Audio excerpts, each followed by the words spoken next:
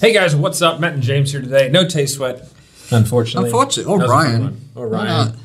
I got a instead. It's a got a haircut too, for those of you who care. I didn't. Who follow. Yeah, okay, so today is going to be about the fine line and the balance for salespeople and even just, I guess, business owners in general between like the development of getting better at your job and just doing the job.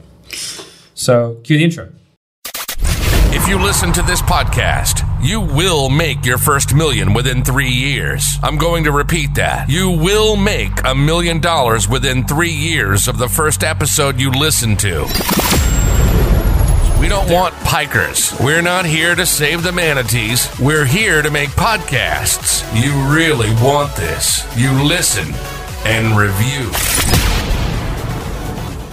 Put that coffee down. I guess, like, how many hours to put into learning versus how many hours to put in dialing, right? That's the argument.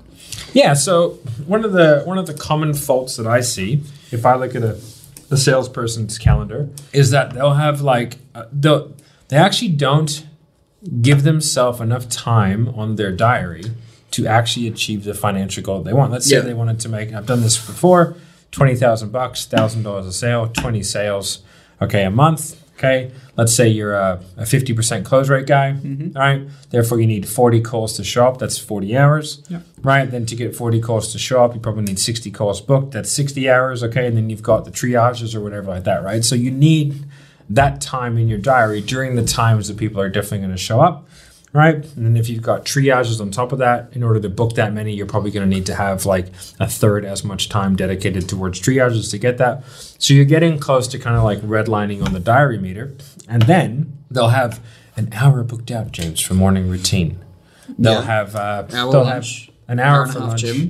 Hour and a half gym. 2 hours study time. 2 hours study time. They'll have role play for 4 hours of meditation. Yep. Or whatever. Might even have 26, 27 hours a day worth of just good vibes. Yeah. So like their diaries make no f***ing sense. And like instead of like putting that time aside in the diary, marking it as free, right? Which means that like Google Calendar can be booked over it. If a sales call, heaven forbid, someone who could actually make money off, wanted to get booked in, then like they don't have enough time. Like I literally have had to look at people's diaries, and they've had like 9 hours a week available for sales when they're a full-time sales guy. Yep. Like this makes no sense on the planet. Like doing sales is the best way to develop. I mean, you need like a level to get onto those sales calls of development first. It's funny, right? Because there needs to be this like a sweet spot of actually doing the work and learning, because you can watch the course 10 times in a row and fall into the trap that I'm doing everything right to get better. Like I've watched the course 20 times. I've read the notes. I've read all these books. Have you spoken to anyone? Yeah, but you haven't practiced it, right? Yeah. Or and if you do role play, you're role playing with people who are at or below your level. Yes. You're not role-playing people who are better than you. The only way you're going to get access to them is one, if you pay them, or two, if you go into a course environment where there are people who are better than you. Because like if I'm a better sales guy than you are, which I hate to break it to you, I am. What if Jeremy's watching? And like, I would argue. No, I'm just kidding. Jeremy's a fucking savage. There's a fighting words. Hey, all right, challenge. Nah, he's a savage, bro. He's a savage. Then I would like, why would I role-play with you? There's no benefit to me. Yeah. Right? You're just taking time out of my diary, and if I'm a guy who wants to make a lot of money.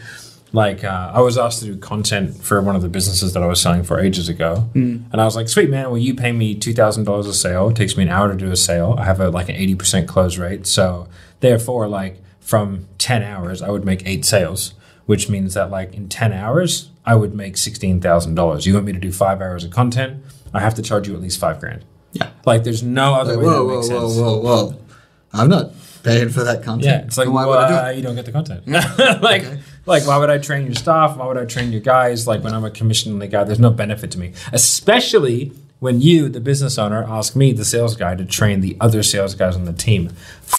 That noise. To get better, to compete with me. So you can diversify your risk and put lead flow into people that you can probably convince to take less money because they're not as good. Yeah, that's a great idea for me. I'm going to go ahead and do that for sure. And for those of you who are like, oh, what about the team? It's like, well, if I'm a bunch of commission-only sales reps, unless you've done a very, very good job as a business owner of unifying that team, there is no benefit. No. What I do and what we do is we do group cash collection bonuses that's dispersed evenly throughout the team, not performance-based, so that everyone works together and they work as a team to want to kind of build everything up, right? So that's one of the ways that we do that. But like in terms of going back to that development, right? Like people are just putting too much time. So with like with the role plays, role playing is a very, very important component of getting better at sales. There's no doubt about it. But if you're role playing with people who are nowhere near as good as you, or if you're role playing with people who are like lesser than you or even equal to you, but they're not giving you feedback, but they're also not testing you. Like, that's why when I run role play sessions, like I make them really difficult. I make them role play really difficult prospects, really difficult objections, outside of the box kind of stuff, because like what you want to do is you want to have a great understanding of the process. I also think role play is a waste of time the majority of the time. And I know that sounds controversial, but for good reason, right?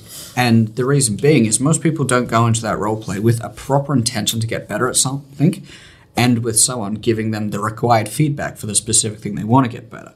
So like what I do now is I teach our guys after they do their call reviews or they've gotten feedback from someone that's better than them that can point out one specific thing, we get them to find like the lowest hanging fruit that they need to work on, right? That could be objection handling, it could be tonality, it could be structure, it could be whatever. Let's say if it's structure, for instance, the tool that they would need to get better is they need better structure. They might get more benefit from doing a different activity that's going to teach them structure rather than role playing. Then when that gets to a level where they've now got that structure down pat, you would want to go into a role play with someone listening specifically for the structural clues, right? To say, oh, you did this wrong, you did this right, solely listening for structure and giving only feedback for that so that they get tangible advice to see whether or not the work they did leading into that role play was actually beneficial. Yeah. Right. Then you're targeting one specific thing. And then we make our guys spend 70% of that time, 70% of that time assigned to developing that one specific skill. That's the lowest hanging fruit. If you identify that, you know that spending your time on that is going to give you the biggest results in your commission check. So why spend the time working on objection handling if you're already good at it? You know, and there's no point objection handling if you can't get to an objection in the first place because you've already lost the sale. Yeah. So if you can spend the majority of your time fixing the thing that's going to give you the biggest results, focus on that. But then I let the guys spend the remaining 30% of that development time, which could be an hour a day, it could be 2 hours a day, whatever that is. And I think it should be done after all your calls. It shouldn't be put in the middle of the day, it should be put at the end of the day or before you start. Yeah. Right? With that additional 30% of the time, it's just for general advice. Mostly because if people focus on one thing and one thing only, they don't feel like they're making overall progress. So you give them a small amount of time to work on whatever they want to work on, and it feels like they're ticking 10 different boxes, when in reality, they're getting significantly better results in one thing that's going to get them the biggest change in circumstances. Then once they mastered that, you pick another thing or the next thing that's going to give them the biggest result. Focus on that only. Yeah. So you're always trying to optimize the weakest performing metric. 100%. Right? Same as when we look at funnels. Yeah, when we look at marketing. And so for those of you who don't know, whenever we take on a done-for-you client, like we basically end up not running the marketing because that's not what we do, but we have to audit the marketing on a regular basis to make sure that there's a clear and concise transition from marketing process to sales process. That handover is super important. And then from there, like, we've got to make sure that there's no like really, really obvious triggers that are going to stop people from like fulfilling their way through the funnel or are going to cause like issues in the sales process. One of the biggest things that we find is that a lot of sales and marketing divisions, they don't really talk. And so there's no plan essentially. It's like, let's just generate a bunch of leads and then sell them. It's like, well, there's a lot of different ways to market and there's a lot of different ways to have a sales process. Those two things have to marry up and there has to be a congruence across the whole thing, whether it's qualification, dequalification. Anyway, there has to be kind of an inverse relationship with the two. But like, so we're always working on performance at lowest hanging metrics. So like if you're a sales guy like the easiest thing that you can get good at is objection handling, right? Yep. So now objection handling, it is your lowest hanging fruit, but it's not it's the thing that people focus on the most over the longest period of time, which is incorrect. You want to focus on it the most at the beginning and then get good enough to where it doesn't really matter how good you are at objection handling towards the end, because you're just good enough to not really get that many. Yeah. Now, having the skill set is important. The next thing, so once you are good enough at objection handling to where like you can handle objections, especially like the logistical one, even if you're not that good at handling like the more fear-based ones, but you can just handle simple logistical concerns. Yeah. Once you're at that level, then like you're gonna start to make a lot more sales just straight away.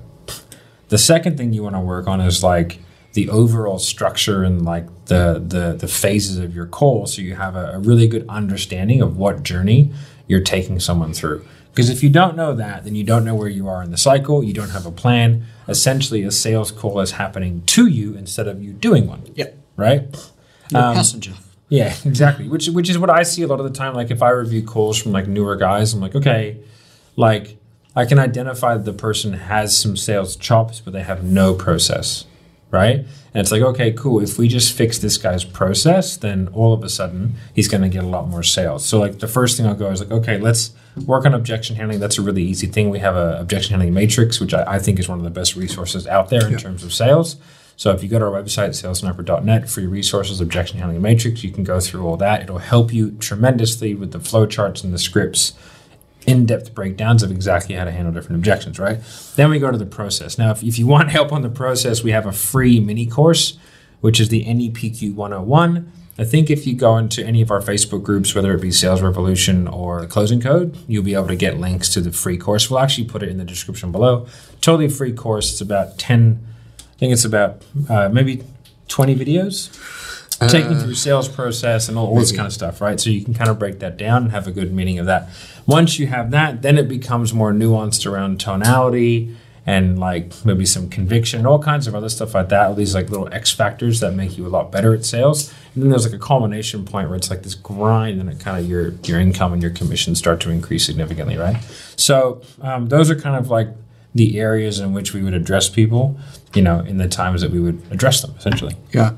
In terms of like actual timings on what you should spend on things, I kind of work off for every 1 hour of like study you do, and that could be course material, reading books, you should be doing 4 hours of practice, right? If you look at professional athletes, they don't watch 4 hours of video on the opposition team and theory on how to play basketball. They get on the court for 2-3 hours and then watch half an hour worth of video, right? It doesn't make sense. For every hour of like actual study development that you put in, you want 4 hours of practice, and then another half an hour to an hour, depending on the situation, of practical study. And what that would mean is like, say, an hour of study could be watching 2 modules in NEPQ, right? Then you would want an equal amount of time of that of dedicated, I guess, active study, which would be like, say, tonality. You watched an hour on tonality, teaching you how to say things. You want to get in front of the mirror and do some active study, which is like practicing. For an example, I would like a coffee. I would like a coffee. Just checking how that tonality actually sounds, right? And practicing that actively so that you kind of get that when you do your real practice, which is sales calls. Yeah. So, 4 hours of actual just watching videos is nowhere near as productive as a couple of hours. Although, if you do like this video, make sure you like, subscribe, hit the notification bell. Make sure you follow it up with a sales call. Yeah, and if you do like this kind of content, make sure you comment down below. And if you're still watching this, comment flamingo. Flamingo. Yeah. It's big old loop, right? Yeah. I imagine. I've never seen a flamingo. I imagine. I imagine they're big and big. Yeah, but if you are watching this far, you'll definitely comment that because it's a weird thing. It's actually a memory palace trick. Memory palace trick. Oh. All right. And on that, thank you guys. Have a good day. We done? Yeah. Sweet. All right, guys. If you do like that content, make sure you let us know. If you're listening to this audio only, what are you doing? Go on to YouTube. Watch us, our beautiful faces. But, we appreciate you regardless. Make sure you subscribe wherever you are. Make sure you let us know if you do want more of our content, if you do want to see more of our smiling faces and get more of the knowledge bombs that we drop on a regular basis. Go over to the Closing Code Facebook group. we'll give you a nice little free download when you get in there. I think it's on how to handle objections or something like that. We got plenty. We got plenty of stuff. Whichever one the developers decide they want to put in. You want fish? We got fish. So yeah, make sure you go and do that. Make sure you comment. If you guys have any podcast episode suggestions, right, we would love to get them. Make sure you put them in the comment thread, or you can email us at cifcpodcast@yoursalessniper.com. All right, guys. Thank you very much. Bye. Bye. Put that coffee down. Coffee's for closers only.